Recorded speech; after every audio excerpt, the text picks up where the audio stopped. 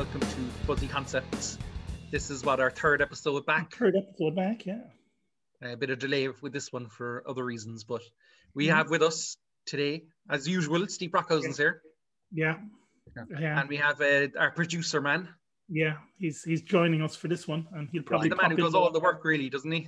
He really does. I mean, like, to go through everything and edit it. So fair play. Phil Connolly, he's joining us. Because you can imagine stuff we leave in, what's being cut out. I know, well, exactly. And I have to say thanks to Philly. He kind of saved my ass on the last episode. By cutting out certain things that I said in jest that wouldn't have gone down well.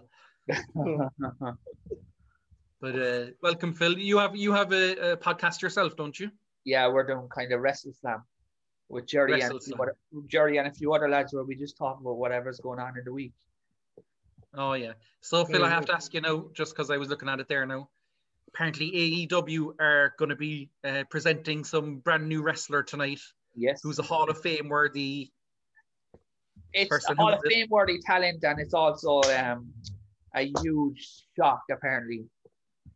A huge shock. Barry Horowitz. I put that up on Twitter the other day. No, but people think it's Brock Lesnar, but I don't think it is. So who do you think it is? Christian. Yeah. I think a lot of people would be disappointed if it was him. I know. After all the build-up. But this is their chance now to create a Lex Luger moment. A Lex Luger moment. What's the Lex Luger moment? He appeared on Nitro in 1995. Oh, yeah. So if John Cena appears or someone like that appears, then Vince McMahon is going to be shitting himself, basically.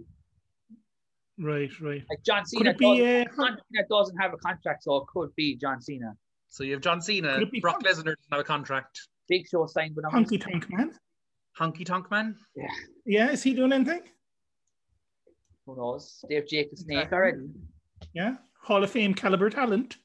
That'll be a surprise. Or Coco Beware. Yeah. You never know. Yeah. I think Frankie's so that's tonight we find out, Phil, is it? Tonight we find out, and also because we're going to be talking about bad wrestling matches and stuff in a while, so there's one tonight with a barbed wire explosion match. Oh, great. Because that's what always happens to barbed wire, it explodes. Yeah. So we'll see how that goes. The first match of its kind in nearly 30 years. Since probably Mick Foley versus Terry Funk, Terry Funk or something. Maybe it's Mick Foley coming out in AEW tonight. And Terry Funk. Yeah. Both coming back out of retirement. Yeah. Actually, I actually heard that he's actually not well, Terry. No. Oh, really? Yeah. Well, he hasn't been well for about 40 odd years. He was retiring in 1998 at some stage. But yeah. Yeah. Like, how old is that one, that documentary? Beyond the Mat, around 98, 99, I think. Yeah, 20 years at least. Yeah, and he was, like I said, he was retiring then. He had his last ever match in that. I know.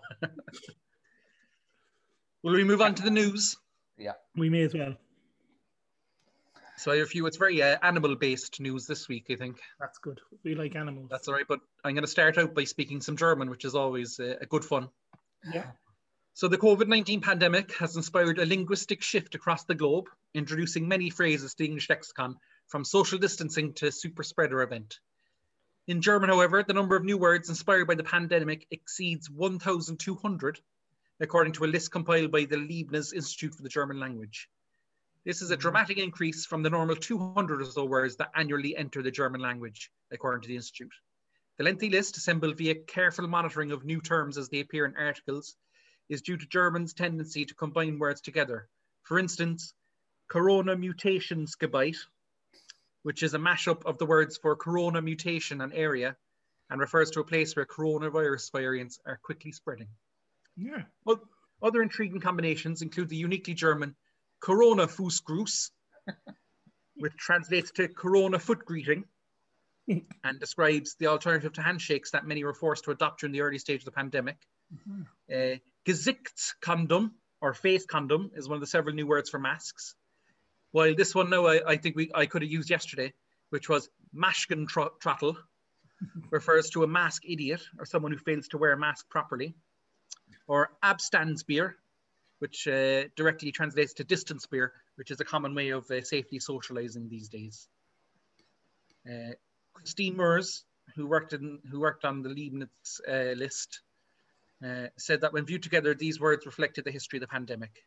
Things that do not have a name can cause people to fear and insecurity, she said. However, if we talk about things and name them, then we can communicate with each other, especially in times of crisis, and this is important.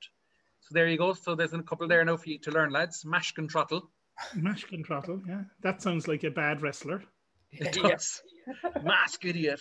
I'm not going to put my name into that wrestling website anymore. I got it bad. You were Nigerian man-child at one stage. It was at one point, yeah. It's a good one. A good one. But yeah, Germany needs more words. The German language doesn't have enough words. They don't have enough words. And it's a beautiful language, really, isn't it? Yeah, gorgeous. It really rolls off the tongue. Yeah. We'll go on to the next story. An Alaska woman had the scare of a lifetime when using an outhouse in the backcountry as she was attacked by a bear from below. I got out there and sat down in the toilet and immediately something bit my butt right as I sat down, Shannon Stevens told the Associated Press. I jumped up and screamed when it happened. Stevens, her brother Eric, and his girlfriend had taken snowmobiles into the wilderness on February the 13th to stay at his yurt, located about 20 miles northwest of Haines in southeast Alaska. Her brother heard the screaming and went to the outhouse about 150 feet away, and there he found Shannon tending to her wound. They at first thought she'd been bitten by a squirrel or a mink or something like that. But then Eric brought his headlamp with him to see what it was. He opened the toilet seat, and there was just a bear face right there at the level of the toilet seat, just looking right back up through the hole right at me, he said. I just shut the lid as fast as I could. There's a bear down there. We've got to get out of here now, he said. And we ran back to the yurt as fast as we could. Once safely back inside, they treated Shannon with a first aid kit. They determined it wasn't that serious, but they would head back to Haines if it worsened. Shannon said it was bleeding, but it wasn't super bad. The next morning, they found bear tracks all over the property, but the bear had left the area. You could see them all across the snow coming up to the side of the outhouse, she said. They figured the bear got inside the outhouse through an opening at the bottom of the back door. I expect it's probably not that bad of a little den in the winter, Shannon said. So there you go. Be careful when you're going on outhouse trips. In Alaska, yeah. Bears are kind of scary. I've had a couple of run-ins with bears. Well, not run-ins with them, but I've come across them in the wild a couple of times. Have you? They are big animals. Yeah, in different campsites. They're not so dangerous, the ones you see around the campsites, because they kind of come there to get food. But I was staying at a campsite once, and a few campsites down, there was a family who just left their food out, which you never do. And there was a nice family of bears there in the morning eating all their food. But those bears tend to be used to people. They know they get food around them, so they're not afraid of people. Those are the ones that you don't worry about. And I've had bears when I was living in the woods destroying my bird feeders and things. And also friends of mine used to talk when you were on about Alaska, when they used to go fishing in Alaska, and they said it's kind of terrifying because they're salmon fishing and they're at the edge of the water and the woods are behind them. And any time they hear a noise in the woods, they're just automatically assume it's a grizzly bear. Yeah. Grizzly bear or some kind of pervert. Yeah. It's usually the latter of the two. Or a pervert grizzly bear. That's true. That's probably what that bear was inside the toilet. Exactly. We'll move on to the next story. This one is an interesting one, and it's maybe that, in the future it can become something quite big. But we'll start. Pigs are highly intelligent creatures, and a study released on Thursday has revealed that they're skilled gamers as well. Published in the journal Frontiers in Psychology, the paper is the culmination of extensive research into pig intelligence that began in the 90s by scientists working with Stanley Curtis, a legendary swine researcher who died in 2010. It was co-authored by Candace Croney, director of Purdue University Center for Animal Welfare Science, and Sarah Boyson, a professor of psychology at Ohio State University, renowned for her research into chimpanzees.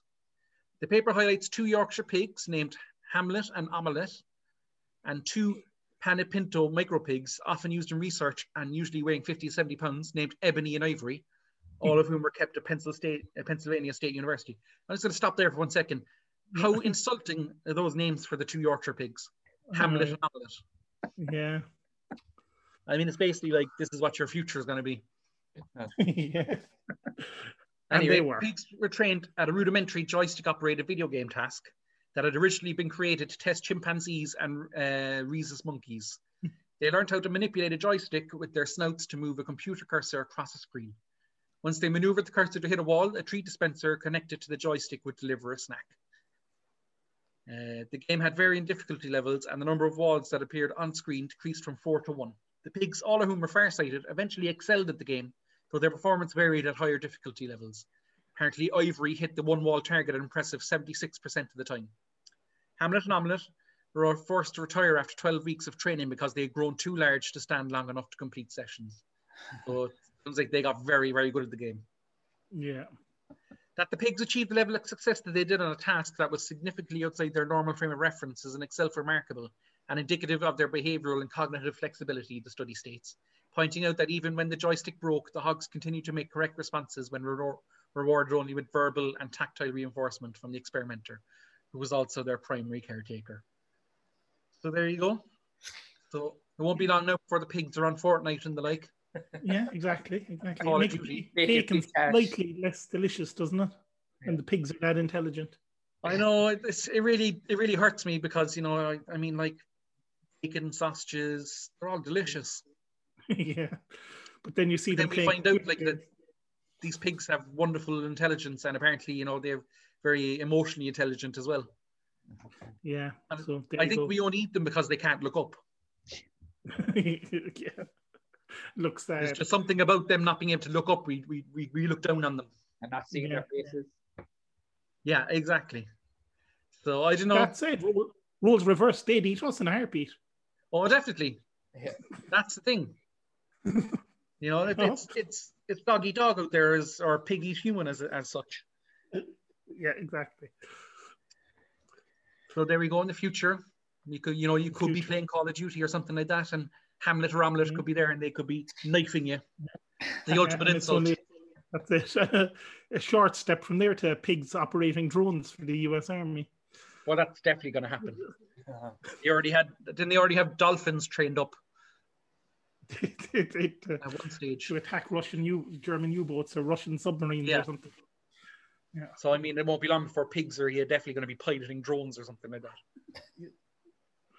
We move on to our last story, which is of course the staple of any weird news that's involving a man from Florida. Yeah.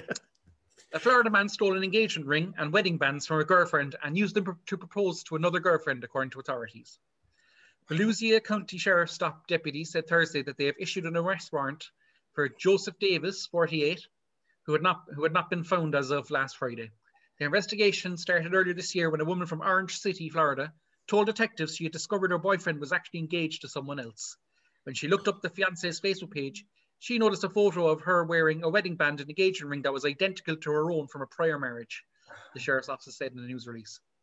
When the Orange City woman checked her jewelry box, she found her rings were missing, as were several other pieces of jewelry, including a diamond ring that belonged to her grandmother. The total value of the stolen property was around $6,270. Yikes. The Orange City woman reached out to the fiancé, who returned some of the items, and they both called it off with Davis, who also went by the names Joe Brown and Marcus Brown.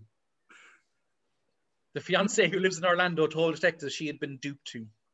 Davis once took the fiancé to a house that actually belonged to the Orange City woman while she was at work and claimed it was his. He then asked the fiancé to move in with him, but he then disappeared. By that time, the fiancé discovered her laptop, computer, and jewelry were missing. Even though they did not have his real name, the jilted women remembered he had a relative in North Carolina, and detectives were able to track down the relative, who identified Davis. So there you go. Yeah, interesting one. And I must say, the horoscope's coming up later. He could well be a Pisces, because it's not too dissimilar to not too different from there. Yeah. Well, you see, that could be that was like from last week, so you don't know. You don't know. Yeah. I don't know when you got that those horoscopes through from Derek that's a while back. So it could be. So there we go. But that's quite cheeky, really. Yeah, it is. Not only steal the jewelry from his girlfriend to propose to his other girlfriend, but to also bring that other girlfriend back to his girlfriend's house and to ask him to move in, or to ask her to move in. Just too much effort. God grant me the confidence of someone like that. But it does stink of too much effort. Yeah.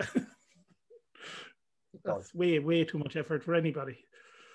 But it's never a good sign if your boyfriend has aliases. No, it should be a red flag. I know. It should aliases and asking, can his other fiance move into the house with you? Well, that sounds like the start of a sitcom to me. Yeah.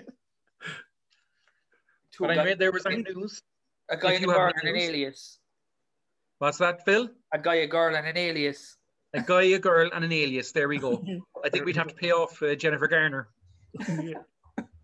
Or unless she wanted to be in it, she could be one of the girlfriends. Yeah, exactly. There you go. That could work. If you have any news you wish to send in to us, you can get on to us, Buzzy Concepts, on Facebook. Are we on Twitter, Steve? Not yet, but we will be soon, I'm sure. We were at some stage years ago. We're on Twitter, but we're locked out. I vaguely remember you tweeting various celebrities at one stage. Yeah, I think we're locked out of the account and can't remember the passwords or the emails to get the passwords back, so we might have to start afresh. That's what happens. That's what happens. But we can start afresh. We'll give it a whirl. I also saw an interesting anniversary, Steve, on Facebook today. Apparently, it's 8 years since we went to the French Film Festival to watch La Jetée. Oh, wonderful stuff. Which was a kind of a launch where somehow I think we were in town, Steve, and we were on the bus coming home, and we were saying, "Oh, yeah, we'll go to that La Jetée launch." Yeah. And somehow I managed to talk you into wearing a full tuxedo. Yeah, there's a twist to that story. But actually, I mean, like you looked very, very smart. So people were actually they probably thought you were part of the festival. Yeah. And that's when we met the Woody Allen lookalike, who was an accordion player. The French accordion player who looked exactly like Woody Allen. He must have been some sort of bastard child. Definitely. He had to be. Yeah. The only other thing I really remember from that night was the free drink. Free Murphy's, wasn't it? And free wine. And that crowd weren't really going for the wine. No. It was massive queues for the Murphys, I seem to remember. Yeah. And I remember we were sending up various other people to get them. I think did we meet Neve O'Flynn or someone like that? She doesn't drink, but we set her up for more. And Emmett. And Emmett as well. We sent him up to get more for us. And we ended up in the Brogue with you in your tuxedo. Yeah. As well. Good times. Good night. Yeah, 8 years ago. That's mad. Yeah. So 2013 apparently. Yeah. There was also the thing that you showed us yesterday was another story that seems like a sad story, but had a mad ending where there was going around Facebook because people probably often see that so-and-so is missing. Can you please share this? My brother's hasn't been seen and whatever. Go on, you may as well finish it off. So there was a guy missing in Cork, and obviously the call went out and it was on all over the media and all over Facebook. But the Facebook post, I know, was it from the Evening Echo or something like that? Or the guy who was missing commented underneath saying, "I'm not missing at all. I'm just on a mad one. Yeah. I won't be back till next week. I'm out with the lads." Yeah, so there you go. So, it's a happy ending. A happy ending, yeah. A happy ending. And I just have one last bit, just in remembrance of my cousin's dog. Oh, yeah. Bob Marley. Yeah. Was the name of the dog. Yeah. And he was a small little, I don't know what he was. He was kind of he was definitely part Jack Russell, part Corgi or something like that. Some sort of a terrier. He could definitely pass as a Corgi if he wanted to. Yeah. But he was an incredibly smart dog. Yeah. Back in the day, now this was about 10 years ago, 11 years ago, I was in college and I was living with my grandparents at the time. And Bob Marley, the dog, would know the right time to come to my grandparents' house when everybody was there for their lunch. Oh. So all my uncles would be there for their lunch and my cousin would be there as well. And Bob Marley would know the exact right time to turn up. So he'd walk over from Toker to Ballyfiharn. A good 15-minute walk. He'd just do it himself. And it was every day. It was every day the same time. And my grandmother would make him ham sandwiches. Yeah, why wouldn't he call it over? Butter the bread. Yeah, well, like proper ham sandwiches, and he'd love it. Yeah. Why wouldn't he come over every day? Exactly. So I just say he was a great character, and apparently, he was a bit of a Lothario. So there's probably 200 or 300 puppies around the place. Yeah, that well, are there definitely you belonging go. to him, I'd say. Well, most dogs in Ballyfinhan, probably some related to him somewhere along the line. Exactly. Yeah. So there we go in remembrance of Bob Marley, who lived to the great age of 18. Very, very good age for a dog. Very good age. Yes. Yeah, good stuff. Poor old Bob. Poor old Bob. There is a match in a minute when we go to these worst wrestling match ideas of all time that involves dogs. Oh dear. Yeah. So I don't know. Will I go through some of these before we You have a might as well chat? start with it, I suppose, because since we're talking about dogs. Yeah. Yeah. Well, I'll Work away, start. Steve. So I'll start with that one then. Just some of these are just ridiculous. Actually, I'll come to it in a minute. I might as well go in order or I'll get all confused. Yeah. But these are some wrestling matches that have taken place that are the worst ideas probably of all time. So you have the King of the Road match that people might remember, WCW, Dustin Rhodes against Blacktop Bully, was it? An 18-wheeler truck still in motion. Blacktop Bully. Oh, sorry. When the wrestlers struggled in the confined space, not to mention a moving truck. Well, the crack video experts, I don't know, like I said, they might have assembled it together on a fridge or something, but it seems to jump between different times of the day as they go back to it. And not only that, in an attempt to make the match more interesting, both wrestlers bladed during the match, which CW had a policy against, and they were fired immediately after the match. So blading was when they make themselves bleed, Phil, isn't it? Yeah. On so purpose. this Blacktop Billy guy was actually smashed from the demolition. Oh, Yeah. right. Right. And Dustin Rhodes' course is Gold Dust. Yeah. These matches are all probably online on YouTube somewhere. It's on You the can see WWE bits of them network. anyway. Yeah. Ah, well, no, our listeners can't be affording that. That's why they're listening to us. If they could afford proper entertainment, they wouldn't be listening to us. I'm sure. But really, wasn't the King of the Road match really a precursor to some of these matches that have been happening in lockdown? Yeah. Yeah. You know, like these cinematic matches. It was just, you know, not cinematic. It was just, you know, on the back of a truck driving around the place. With a helicopter, like filming it. You couldn't even see him. You could barely see him. Yeah, well, there's a few matches where you can barely see people. So I'll talk about some other. Another one I have here was the Punjabi prison match, which was designed for one of the worst wrestlers probably of all time, the Great Khali. But then he had to withdraw because of illness. So you had the Undertaker and the Big Show in it, which made no sense at all for the two of them to be fighting. So why was it a Punjabi match then? So the match, you have two bamboo cages with a door on each side. So each cage has two doors. Yeah. Right. And so the first one is like the regular cage that goes just around the ring. And the other one is like the Hell in the Cell that goes around ringside. Yeah. The inner cage, neither cage has a top on it. And the way it works is you can request a door to be opened. And obviously you have to get out of both cages to win. Request the door to be opened. But you have 60 seconds to get out. And if you don't, they padlock it shut. And then if the two doors are like padlock shut, you then have to climb up over the bamboo cage to get out. And that's the only way to do it. It was just... That just sounds complicated. Yeah, it was... I think there was like 4 of them in total. That was the worst thing about it, is they did more than one after the first one was ridiculous. If I thought, no, it's a good idea. We just have to finesse it a little bit by doing exactly the same thing. The thing is, it was designed for the Great Khali, and then he was pulled out of the match for some reason. He said he was sick. I think he was just shockingly bad that they couldn't put him out there. That too. Was there ever any evidence that it was actually from Punjabi Wrestling Federation? Yeah, I mean, they must have had somebody around they could have just thrown in there. The Big Show. You know, we know what they'd have done in the 80s, but they can't do that anymore. No. The Junkyard Invitational was another WCW masterpiece where wrestlers too numerous to even remember, there were so many of them there, fought hardcore style in an actual junkyard of scrapped cars, twisted metal. A load of wrestlers got injured, obviously, because it was dangerous to be wrestling in a junkyard. And it was eventually won by Fit Finlay, who won by leaving the junkyard. A piece of information they failed to mention before the match is how did the wrestlers actually win? So they could have just walked in. Fit Finlay left, they were like, oh, Fit Finlay wins, he left. I don't understand though. No, go on, you're all right. Oh, go on, Phil. No, I was just going to see it. He used this weird helicopter shot that you couldn't see any of the wrestlers. Just the junkyard. It's the junkyard. Little dots fighting. But the lads are killing each other, like, and beating each other off glass and broken cars. My problem with it though is like having a hardcore match that's invitational. Yeah. Yeah. Purely like a hardcore match, you just turn up. Yeah. Invite only.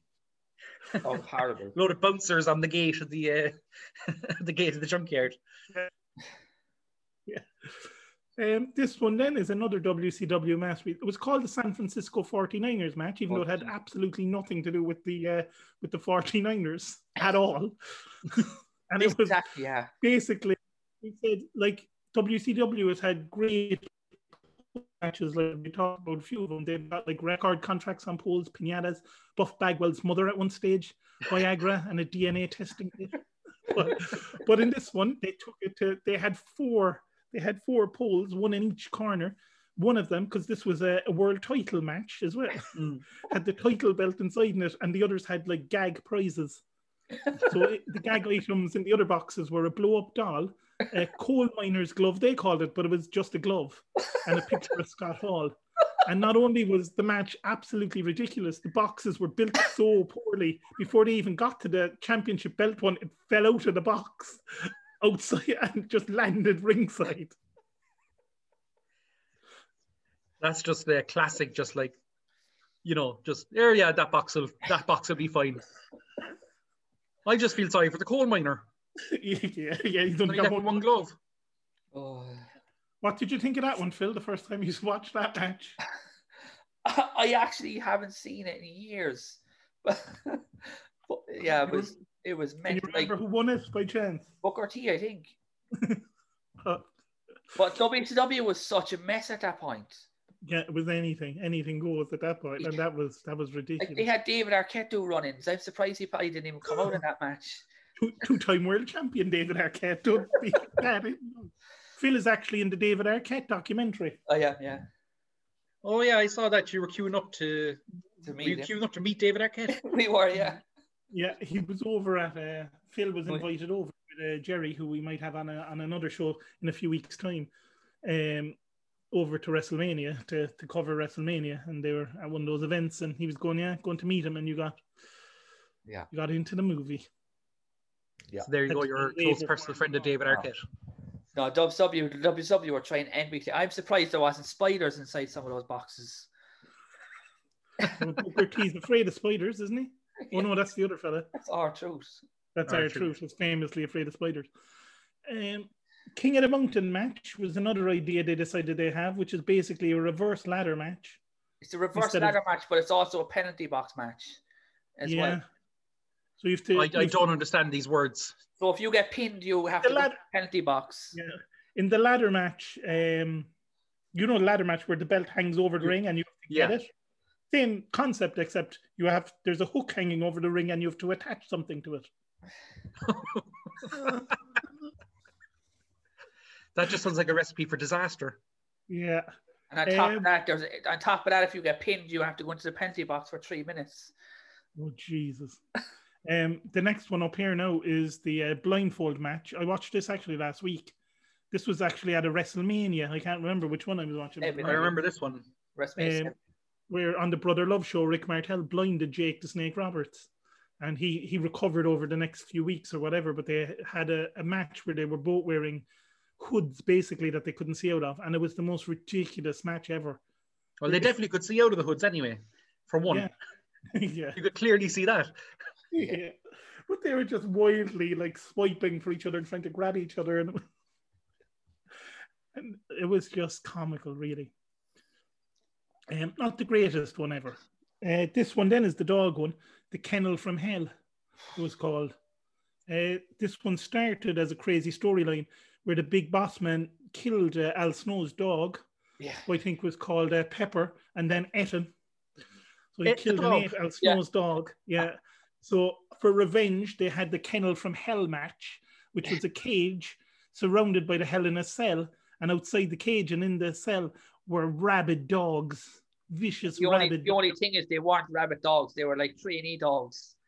Yeah. So you had to get out of the cage, and then you had to get through the ravenous dogs that were going to kill you and get out of the cell. Yeah, the dogs were kind of about as vicious as baby chickens, and they were more interested in like pooping and going to the bathroom and just messing around with each other than they were about either of the wrestlers. Al Snow won the match. Never get animals involved in wrestling because you can't control them. Yeah. You know, yeah. Al Snow, though, eventually won the match, but in reality, everybody who was watching Everybody it was a loser that night. Yeah. Wasn't the Big Boss Man, didn't he do some sort of storyline with the Big Show? Yeah, a very very bad he one, crashed his father's funeral. Yeah. And drove off with the coffin. Yeah. And then he jumped on the back of the coffin as he was being pulled off. All right, I've got two more of these, so guys, of mad matches. The Reverse Royal Rumble. This is another mad idea that I think they've done two of these. Have they, Phil? They have, I think, yeah. But this again is from the mind of Vince Russo. Basically, everyone knows the Royal Rumble, and we come to did no one had a controversial take on the Royal Rumble that we can come to in a minute. But basically, what this match is all the wrestlers start outside the ring. Okay. Fight each other to get into the ring. Right. When half of the wrestlers are in the ring, the other half are eliminated. They then have a battle royal. Yeah. Where it's basically like a Royal Rumble, except everyone's in the ring all at once until there's two wrestlers left, and then they have a singles match to determine the winner. Jesus. If you've got to fill an hour, it's a good way to do it on the show. I just have a headache listening to that. Yeah. It's as bad as, I suppose, I have one there. I have one that I can show actually that is just because we're talking about Reverse Royal Rumble's World War III match. Yeah. Where you had 60 men, 3 rings. Oh, yeah. And you had 6 commentators. So you had 2 commentators for each ring. Yeah. And it was split screen. So you couldn't hear anything, or you didn't know what was going on. That probably would have been better in times where you had the red button and you could skip between the two. But isn't it after they get down to 10 people in one ring, then they all just stop fighting? Yeah. They stop wrestling and all calmly go into the other ring. Yeah. They're well-behaved wrestlers. The last match that I found, and this was on the greatest wrestling show of all, which was Frontier Martial Arts Wrestling. And this match is on YouTube if you want to watch it, I think. It's the Anus Exploding Death Match. It's simple enough. To win the match, you have to shove a firecracker up your opponent's backside and light it on fire. Yeah. That doesn't sound fully legal. That's it. Like the guy that won, I think he ties his opponent to the corner of the ring, and he does do it. And the match is on YouTube. So, is there really any winner in a match like that? No, nobody. The loser gets a firecracker up his arse, and the winner gets a sexual assault conviction. There's a few other matches that I didn't go into detail with, but they're mad ones. The bungee cord match, the monster truck match. There was a shark cage match, the dungeon match, which was in the Heart Dungeon. There was a dog poo match, I think, that The Rock was involved in. A Gulf of Mexico match where to win, even though you started in the arena, to win the match, you had to throw your opponent into the Gulf of Mexico. Does it have to be the Gulf of Mexico? It had to be the Gulf of Mexico. And then there was also a Custody of Dominic match as well, which I know is one of Phil's favourites. Oh, yeah. This whole thing with I'm Your Papi with Eddie Guerrero. So whoever won that match had custody of the kid. Yeah. And was that court ordered? There was a ladder match for the contract was above the ring. Oh, so the custody notice. But then, was there no name on the custody notice? Who put the name in afterwards? Once you got up there? That's, you might as well just have a lawyer and a pole match. Yeah. There you go. There's also that WCW in 1990, I think it was, where RoboCop returned to save Sting. RoboCop. Yeah. Wasn't that just a big promo for RoboCop 2, which was kind of coming out at the time? Yeah. RoboCop was in the building, but he didn't show up at all. And suddenly, didn't he come in and bend bars or something to free Sting, and all the bad guys were afraid of him then? Yeah. I seem to remember in WCW they had a Yeti. Yeah. But he was actually a mummy. Yeah. And he also kind of bum hugged Hogan, which is really weird. Oh, that was his finisher, was just he'd hug 2 fellas. Yeah. This was on the same show as the infamous monster truck fight. Oh, did you enjoy that match? Hulk Hogan versus the Giant. Yeah. it ended up with Hogan pushing Giant off the roof for some reason. In a monster truck. In a monster truck. And apparently the commentators tried to fawn it off that he was alive by saying he fell into water. From like a 20, and it was like on top of a 20-story building, wasn't it? Yeah, and then 20 minutes later, Giant comes out to the ring, bone dry. To have a proper match. have a proper match with Hogan. The bungee cord match there's another one where you can't see nothing going on because the commentators are on the ground and the lads are hundreds of feet in the air and they have nothing to film them, so you just see the odd foot and hand coming out every now and then while the lads are trying to commentate on it, and it was in the dark. Have you ever seen any mad matches live in person? Have like the Irish Federation's ever had any crazy matches? No, I haven't seen any. I seem to remember that in our local sports hall they had their version of the Royal Rumble. Oh, yeah. Which you probably shouldn't talk about because they probably didn't have copyright permission to use the Royal Rumble idea. All these shows are on YouTube if people really want to look at them. We'll call it a Royal Rumble, but they definitely, for copyright reasons, called it something else. It was the Celtic Rumble, they called it. The Celtic Rumble. There's also, did you ever remember the scaffold match with Jim Cornette? Yeah, they had a few scaffold matches, didn't they? Cornette fell from 75 feet or something and broke his 2 legs. Really? Or was there just an inflatable? Legit, he went up and he was hanging and he fell straight down. Oh dear. This was like 1988, I think. Yeah. Do you remember the dungeon match? Ken Shamrock and Owen Hart? Yeah. Inside in the Hart dungeon with some guy as a referee. Yeah. That was basically exactly like Fritzl's basement. Yeah. It looked exactly like it. Yeah. They were trying everything in that era. They were trying everything. But that was the fun of it all, wasn't it? Yeah. It really was. Anybody have any ideas for matches? Any more, Steve? Oh, I have a few. Like, as Phil knows, it's my dream to write some of these matches for wrestlers. Yeah. One of my ideas is it's a pole match, which WCW would love, but they're not around anymore, sadly. It's antidote on a pole match, where both wrestlers are bitten by a venomous snake before the match, and the anti-venom is hanging from a pole. But how about this, Steve? How about we update it? Both men are infected with COVID for the match, and the vaccine is on a pole. There you go. And the thing is, they get weaker and weaker as the matches go on. So that makes it harder. Makes it much harder when they're near death. And, there's always will either of them even get it before they both die? And who knows? So I had that match. Have you any, Phil, that you thought would be? I don't really have matches, but I have moments. All right. The Katie Vick stuff. Do you remember that? No, what was that? Where Triple H started throwing noodles into a coffin and started saying, "Screw me, screw me." That just sounds weird. You remember it, no? I really don't. It's basically what happened was Kane and Triple H were feuding, and Kane came out and said that he killed someone. Okay. And then they did this thing with Triple H where he goes into the coffin and starts throwing noodles into the coffin. But he's wearing Kane's mask, which was even weirder about the whole thing. This just sounds like some sort of weird dream. Yeah. But they did this at a real funeral home because Bruce Pritchard talks about it on his podcast. All right. Do you have any, Adam, that you could think of that would be quality matches? Scuba match. Yeah, there you go.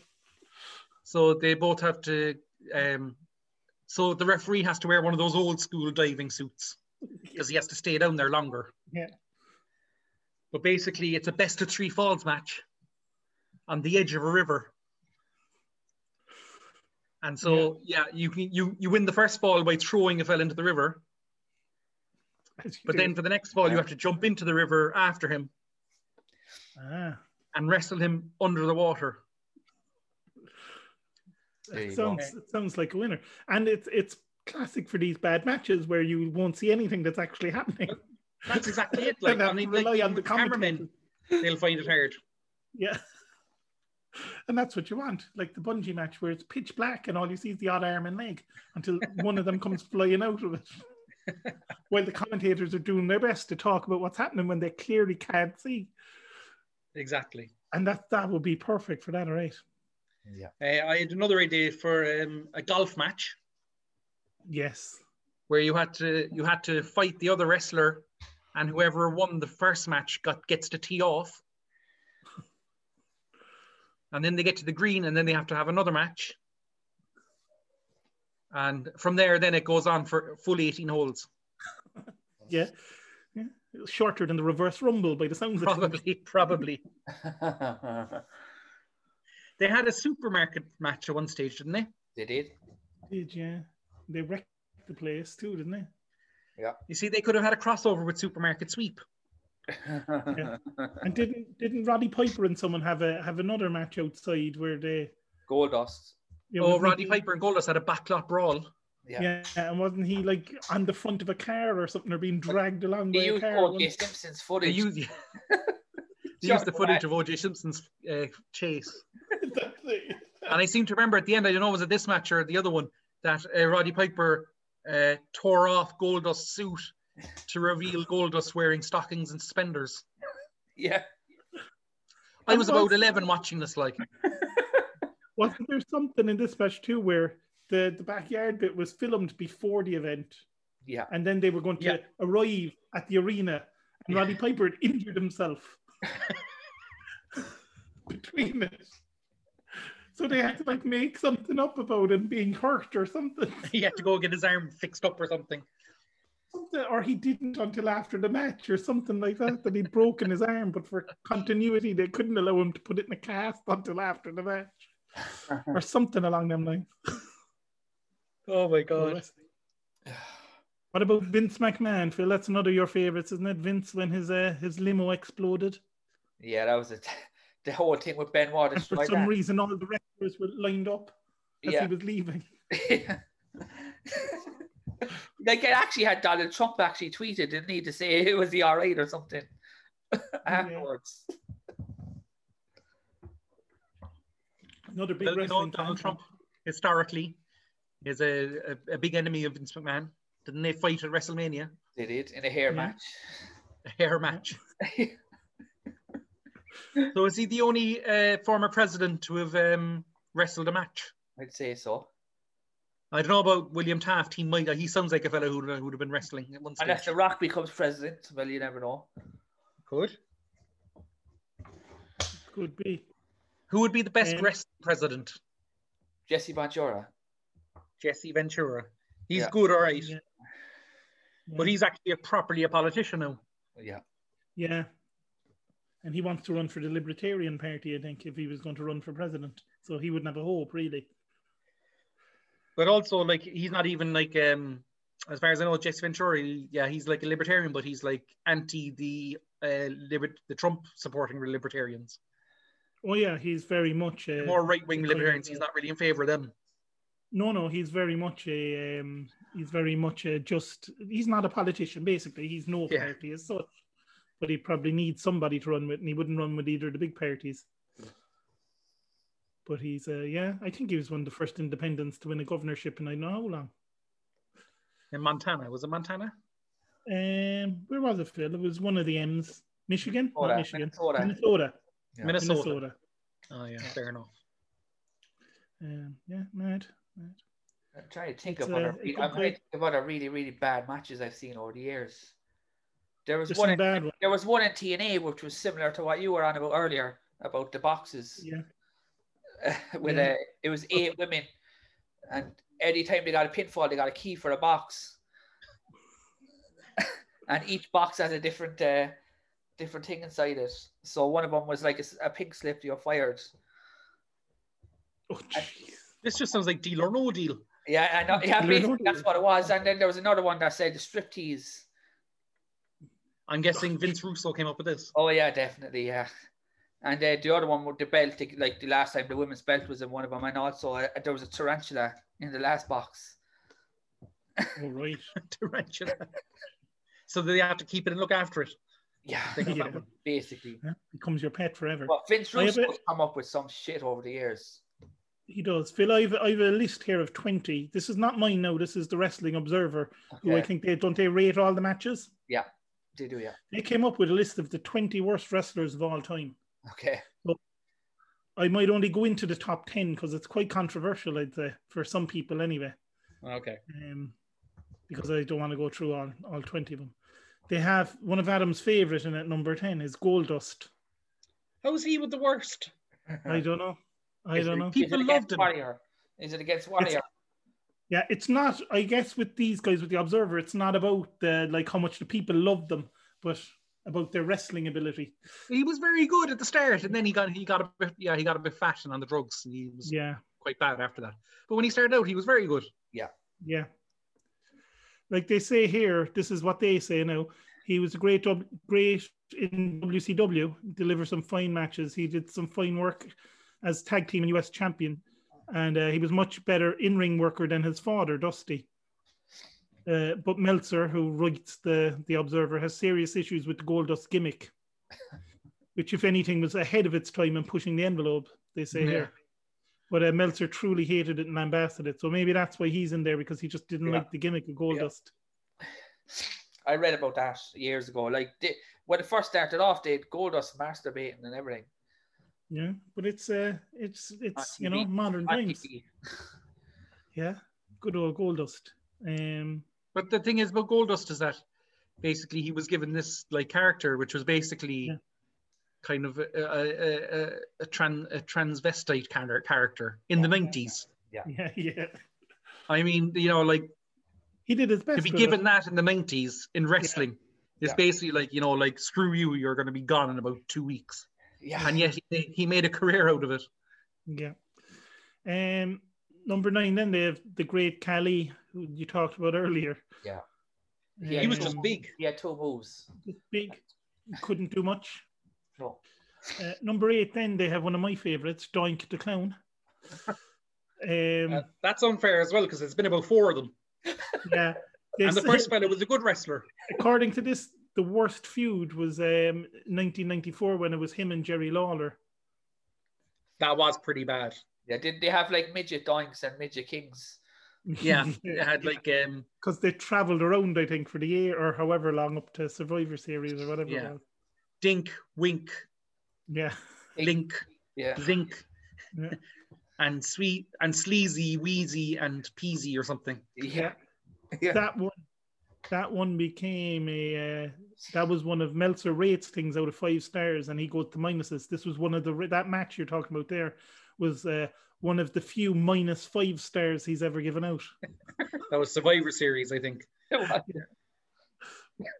And they were saying by 96 he became a joke, and fans used to chant "Kill the Clown." Yeah. When he here's started out first, and he was like an evil clown character, like after Pennywise. Yeah. And he was really good. Yeah. Kids were scared shitless of him. Yeah. At number 7, they have Hulk Hogan. Yeah. Yeah. Meltzer didn't like him as a wrestler. Yeah. He wasn't good as a wrestler. No. He just basically did the same match every time. It's just that people liked that match. Yeah. I think Hogan himself, when he talks, he's not shy of saying he wasn't the greatest wrestler. Yeah. And he was quite limited in what he could do, but he was just great on the mic. And the hulking up, people just got behind every single time. Yeah. He was good at the drama of the match. Yeah. Not so much like the actual wrestling. Although there's always talk that he was much better in Japan when he wrestled in Japan. Yeah. He was voted in this impressive, the readers of the Wrestling Observer, readers' least favorite wrestler 9 times, including an impressive 7 in a row. Well, that's because those readers were like the nerds. Yeah, they were the wrestling purists. Yeah. And number 6 is going to be another controversial one for you, Phil, is The Ultimate Warrior. I could see it, but he's the same as Hogan. He seemed to have, if you see his matches, he runs to the ring and he's knackered before he even gets in. It was basically me playing soccer for the last 5 years of my career. They're saying his feud with Andre the Giant in '89 was the worst feud of that year. Yeah, well, I think Andre the Giant hated him. Yeah, I think he did too. I think a lot of people actually didn't like. Apparently, they're very bad attitudes. And they said his only Meltzer never gave his matches high. That should be wrong because he has to give Hogan Warrior. Hogan Warrior is a magical match. When was that? WrestleMania 6. Yeah, that's the only one he gave more than 2 stars. That's the only one. That's the only one. He gave it 3.5, and he said that was down more to Pat Patterson's booking. Yeah. But that was the only time he's given. So good call there, Phil, because it's the only time he's given him more than a 2-star. Yeah. Then number 5, a guy called Loch Ness. Oh yeah, do you know who is that Giant Haystacks? That's Giant Haystacks. Yeah. In '96, he moved to WCW where he was in Loch Ness. He could barely move. Yeah. Well, how old was he then? In 50, I think, in '96. He was a member of the Dungeon of Doom. That's a whole podcast in itself for how ridiculously bad they were. Yeah. He was voted in their worst ever stable, I think. Then 4 was Andre the Giant. I can see it, but like again, he's like, but this is like your man Meltzer, who does the Wrestling Observer. He likes wrestling. He likes wrestling wrestlers, whereas these lads are more kind of all about the event. In his top 10, I bet you he's 8 Japanese wrestlers. Yeah, probably. Whereas Andre the Giant, he couldn't wrestle, but he was a big man, he knew how to build the drama of a match. Like that storyline with Hogan, because I only saw it recently, I had 33 million viewers. Yeah. Saturday night's main event. Yeah, Andre the Giant twice won the magazine's Worst Feud of the Year award. $1 Million Man. Big John Studd, and the other one against Warrior. Okay. As well as winning the Worst Wrestler in 89, 90, and 91. But he was on his way out at that stage. Yeah, like and him and Giant Baba were named, tonight, I think. Yeah. And him and Giant Baba were named the worst tag team 2 years in a row. Wasn't there a story about Andre the Giant that there's some famous person in France or something that used to bring him to school? I'll have to look that up. Yeah. I'm sure it was like a famous philosopher or something like that. Yeah, you can do that. You find that quickly. Well, I move on to one of Phil's favourite wrestlers of all time, who's number 3 on the list, Dave Sullivan. Oh. Who's that? Dave Sullivan. You don't remember Dave Sullivan? Does he have another name? Yeah, he started off in the Indies with a variety of gimmicks such as Captain Ron and American Hawkwind. In WCW, he was the Equalizer, the bodyguard to Rick Rude. Oh, yeah, okay. Yeah, he was terrible. Just to go back to Andre the Giant. Oh, yeah. Samuel Beckett used to drive him to school when he was a kid. What a match. What a story. Yeah. So they should have brought Beckett more into his storylines. Well, you could have had a Waiting for Godot match. Yeah, exactly. Where it's basically the match just goes on forever. How come the Boogeyman is not on this list? He is, but he's in the top 20. We're only doing the top 10. Yeah, he's not good enough to be in the top 10. Yeah. Number 2, the Renegade, because they say if the Ultimate Warrior was bad, his knockoff has to be worse. You have to feel sorry for that guy. The poor guy actually dies. Yeah. WCW couldn't get the real Warrior, so they moved to Rick Wilson, the guy who was given the same hair and makeup and outfits. Yeah. It was worse in the ring. Horrible. He was bad in the ring, but he had no charisma. Yeah, I remember it. It was really, really bad. And it like you said, a sad story because it ultimately he took his own life after not making it there. Yeah, but half the problem with the Renegade, I think, was they built him up as if it was the Ultimate Warrior coming in. Yeah. Basically. And then this fella, runs out. Yeah. So he was always doomed to fail then. That's it. And who do you think Meltzer would have as the worst wrestler of all time? King Kong Bundy. Oh, it's the Junkyard Dog. Really? Junkyard Dog? Yeah, because he says he was never a good worker. He was rough, got blown up easily. And it says, so Bill Watts had to make sure to put him in squash matches. You're going to have to explain some of these terms here now, Phil. They said he had great charisma and promo work, though, so he was a huge hit with the crowds. Yeah, I'm assuming he had 1 minute matches that were just nothing. Basically. Yeah, his match with Moondog Spot was picked as one of the worst of 85. He was the worst wrestler in 87 and 90. And his partnership with George Steele was the worst tag team of 86. And his program with Ric Flair was the worst feud in 90. Yeah. But he was, like you said, like a lot of these are more wrestling purists, so he was a big star in his day. But he was, yeah. He sadly died very young as well. Yeah. Do you know some of those terms that I just called out? Because I don't. Squash match, 1 minute matches. Are they? That's what's a 1 minute match? Sorry? Squash match. Squash match. Yeah. Ah. Basically a 1 or 2 minute match that he does nothing for no one, essentially. Yeah. Okay. So I remember Raw back in '93 was full of them. You'd have the local lads coming out. Yeah. They were always my favourite. The lads were already in the ring waiting. Ready to go, ready to lose. Yeah. Just out of curiosity, what's Meltzer's greatest number one? I'm just curious. His greatest match. That'll take some work on the Googling. Not greatest match, like the greatest wrestler. Oh, his greatest wrestler. Yeah, just because I want to see comparison to the one what he said. You're asking a lot now. He'd probably say, would he say some Japanese lad? He probably. The Great Anaki or some lad like that. Most outstanding wrestler. Will Ospreay? No, that can't be. No. That's not on there now. Dave Meltzer. Dude, here's a card to this thing. We've seen him live, Steve. Huh? We've seen him live. Yeah? Will Ospreay. Plus, he should be the best. Up at Dublin. Yeah. Ospreay, yeah. Yeah. Isn't he not the best? No. He is a teacher gimmick at the moment. Is it? Is it good?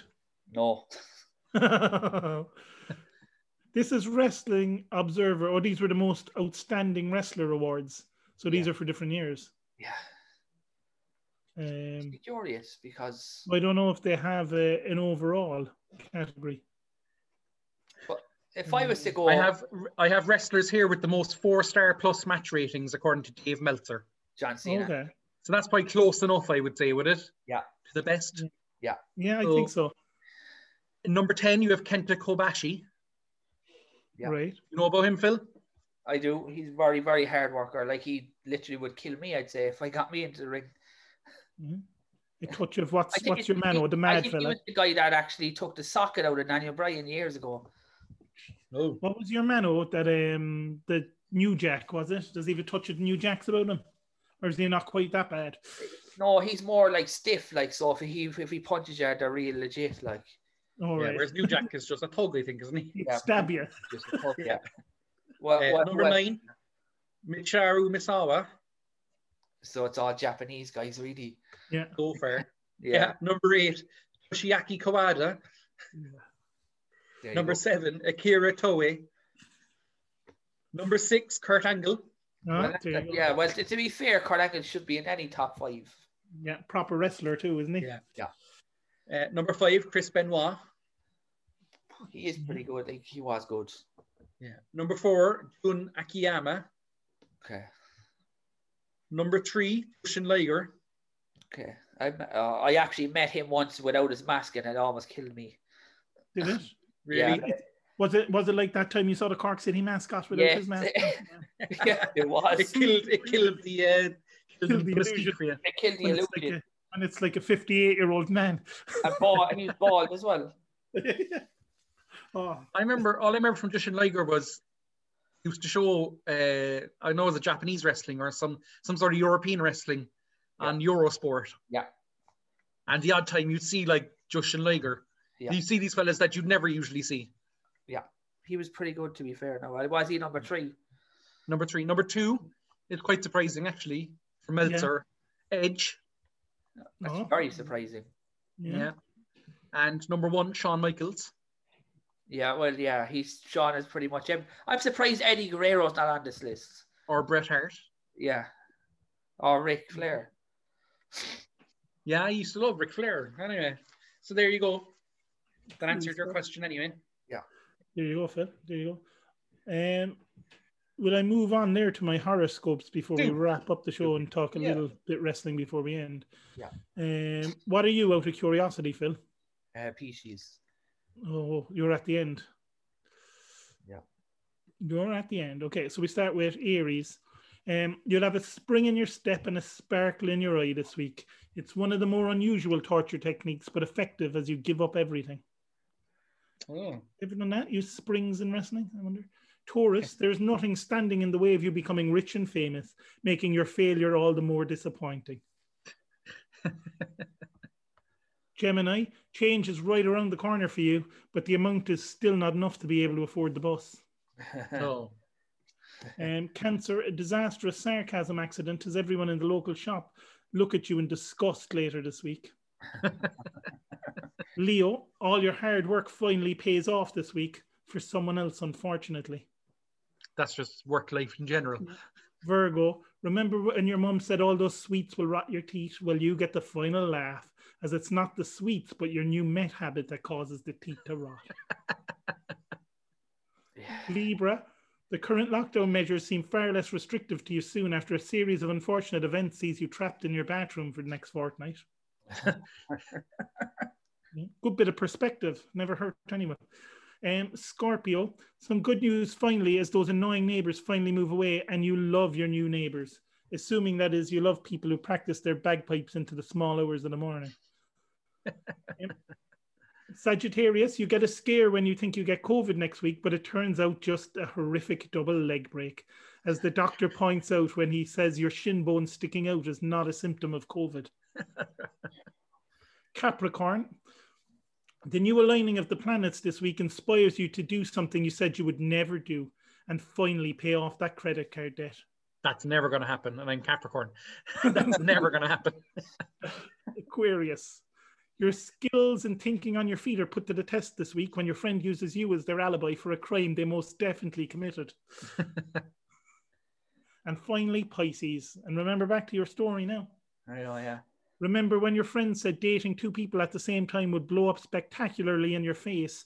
Even they are surprised by just how spectacular it is. That guy must have been Pisces then. There you go. Oh. So have you any other early memories of wrestling? What was your earliest memory of wrestling, Phil? Well, WrestleMania 9, I think. Yeah. Yeah. I wouldn't say same as you, Phil. I think that was like the first pay-per-view that my dad taped for me overnight. Yeah. Off Sky Sports, off the multi-channel. Yeah. WrestleMania 9. But I probably watched like a Raw before that, but I don't remember any of those. Yeah. And on your many travels and on your wrestling show and in your covering wrestling and thing, you've met an awful lot of wrestlers. You've met like Triple H, you've met John Cena, you've met a load of them. Roman Reigns. Who's the nicest guy you've met out of all of them?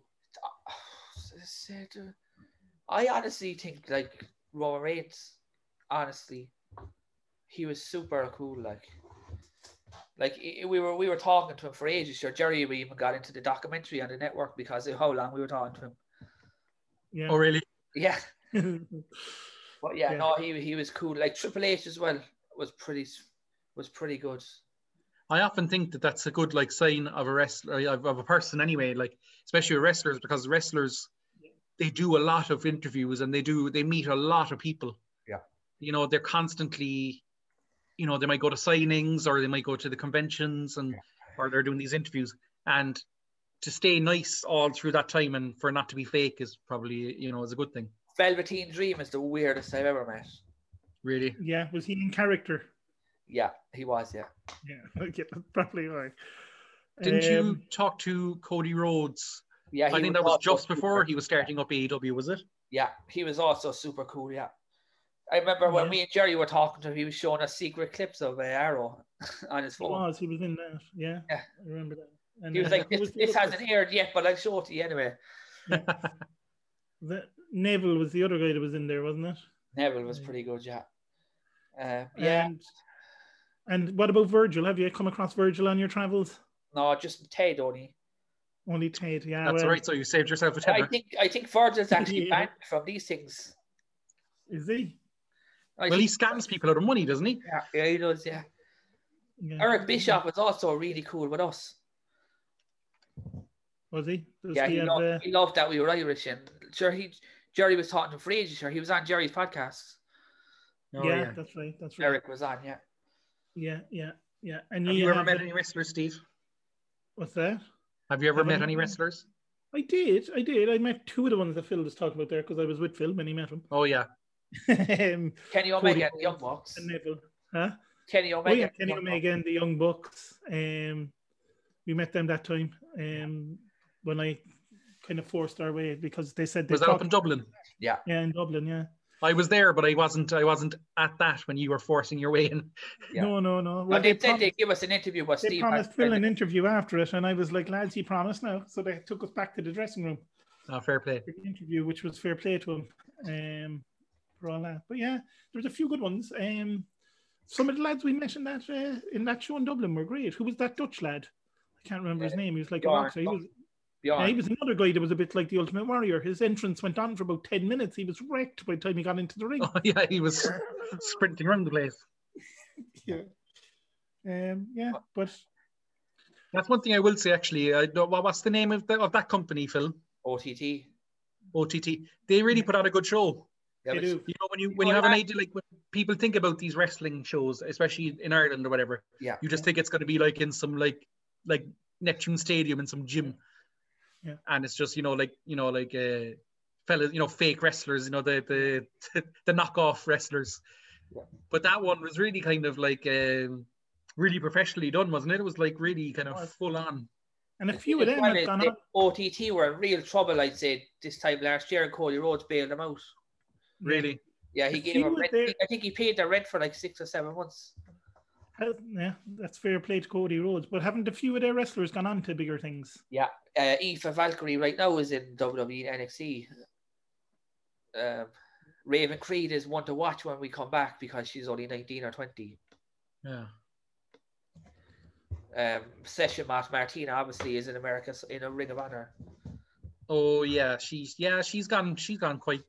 Actually, I saw because when we watched her, she was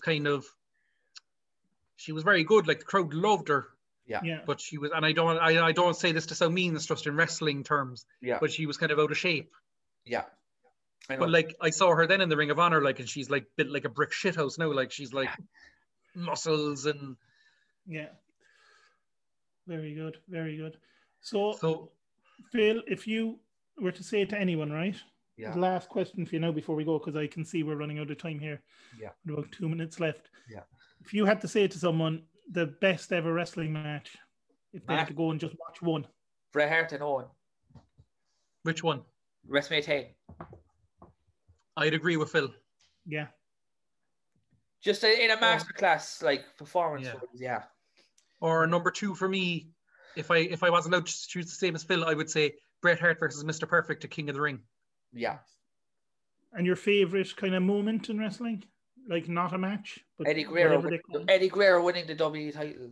Oh no, but not a match. Whatever they call them, those side bits where they do their talking or what have you. Oh, like promos, like kind of. But like for me now, for example, it'd be like The Rock's "This Is Your Life" when Mankind went on for about 4 years. Oh, that's a tricky one. I think it could probably be one of the old Roddy Piper pits. Pits. Not the barber shop. Oh, I'd have to have the barber shop with the Rockers breaking up. Yeah. That was one of the best. One of my favorite. Like It's Me Austin is another one that's kind of funny as well. Yeah, that was one of my favorite. Trump, when he was pardoning everyone, memes that was going around was that he was going pardoning Shawn Michaels for the barber shop. Anyway, we'll call it there. A minute left. We've no time. Yeah. Phil, plug your podcast quick before the end. Where can we get it? Slam. I suppose myself and my cousin Tim are doing a review of AEW tonight on it. So Wrestle Slam on Facebook, Wrestle Slam on Twitter, and Sports Matters for all the videos and where they all go up on Jerry's Sports Matters. And Deep Red Productions for all your video needs. And Deep Red Productions for all your video needs. Yeah. And this has been brought to you by Lucasade. Lucasade Zero. Lucasade Zero. Although worryingly says drinks with 0.5 gram of sugar in 100 mils. Comes out sugar free. I don't know. That sounds dodgy to me. I drink a lot of Lucasade Zero. Yeah. We're also sponsored by Now TV. We're not on Now TV, but we're not yet. Yeah. But hopefully with that, they might give us a few quid. We'll talk to you soon, people. All the best. Right. Good luck. Cheers. Bye.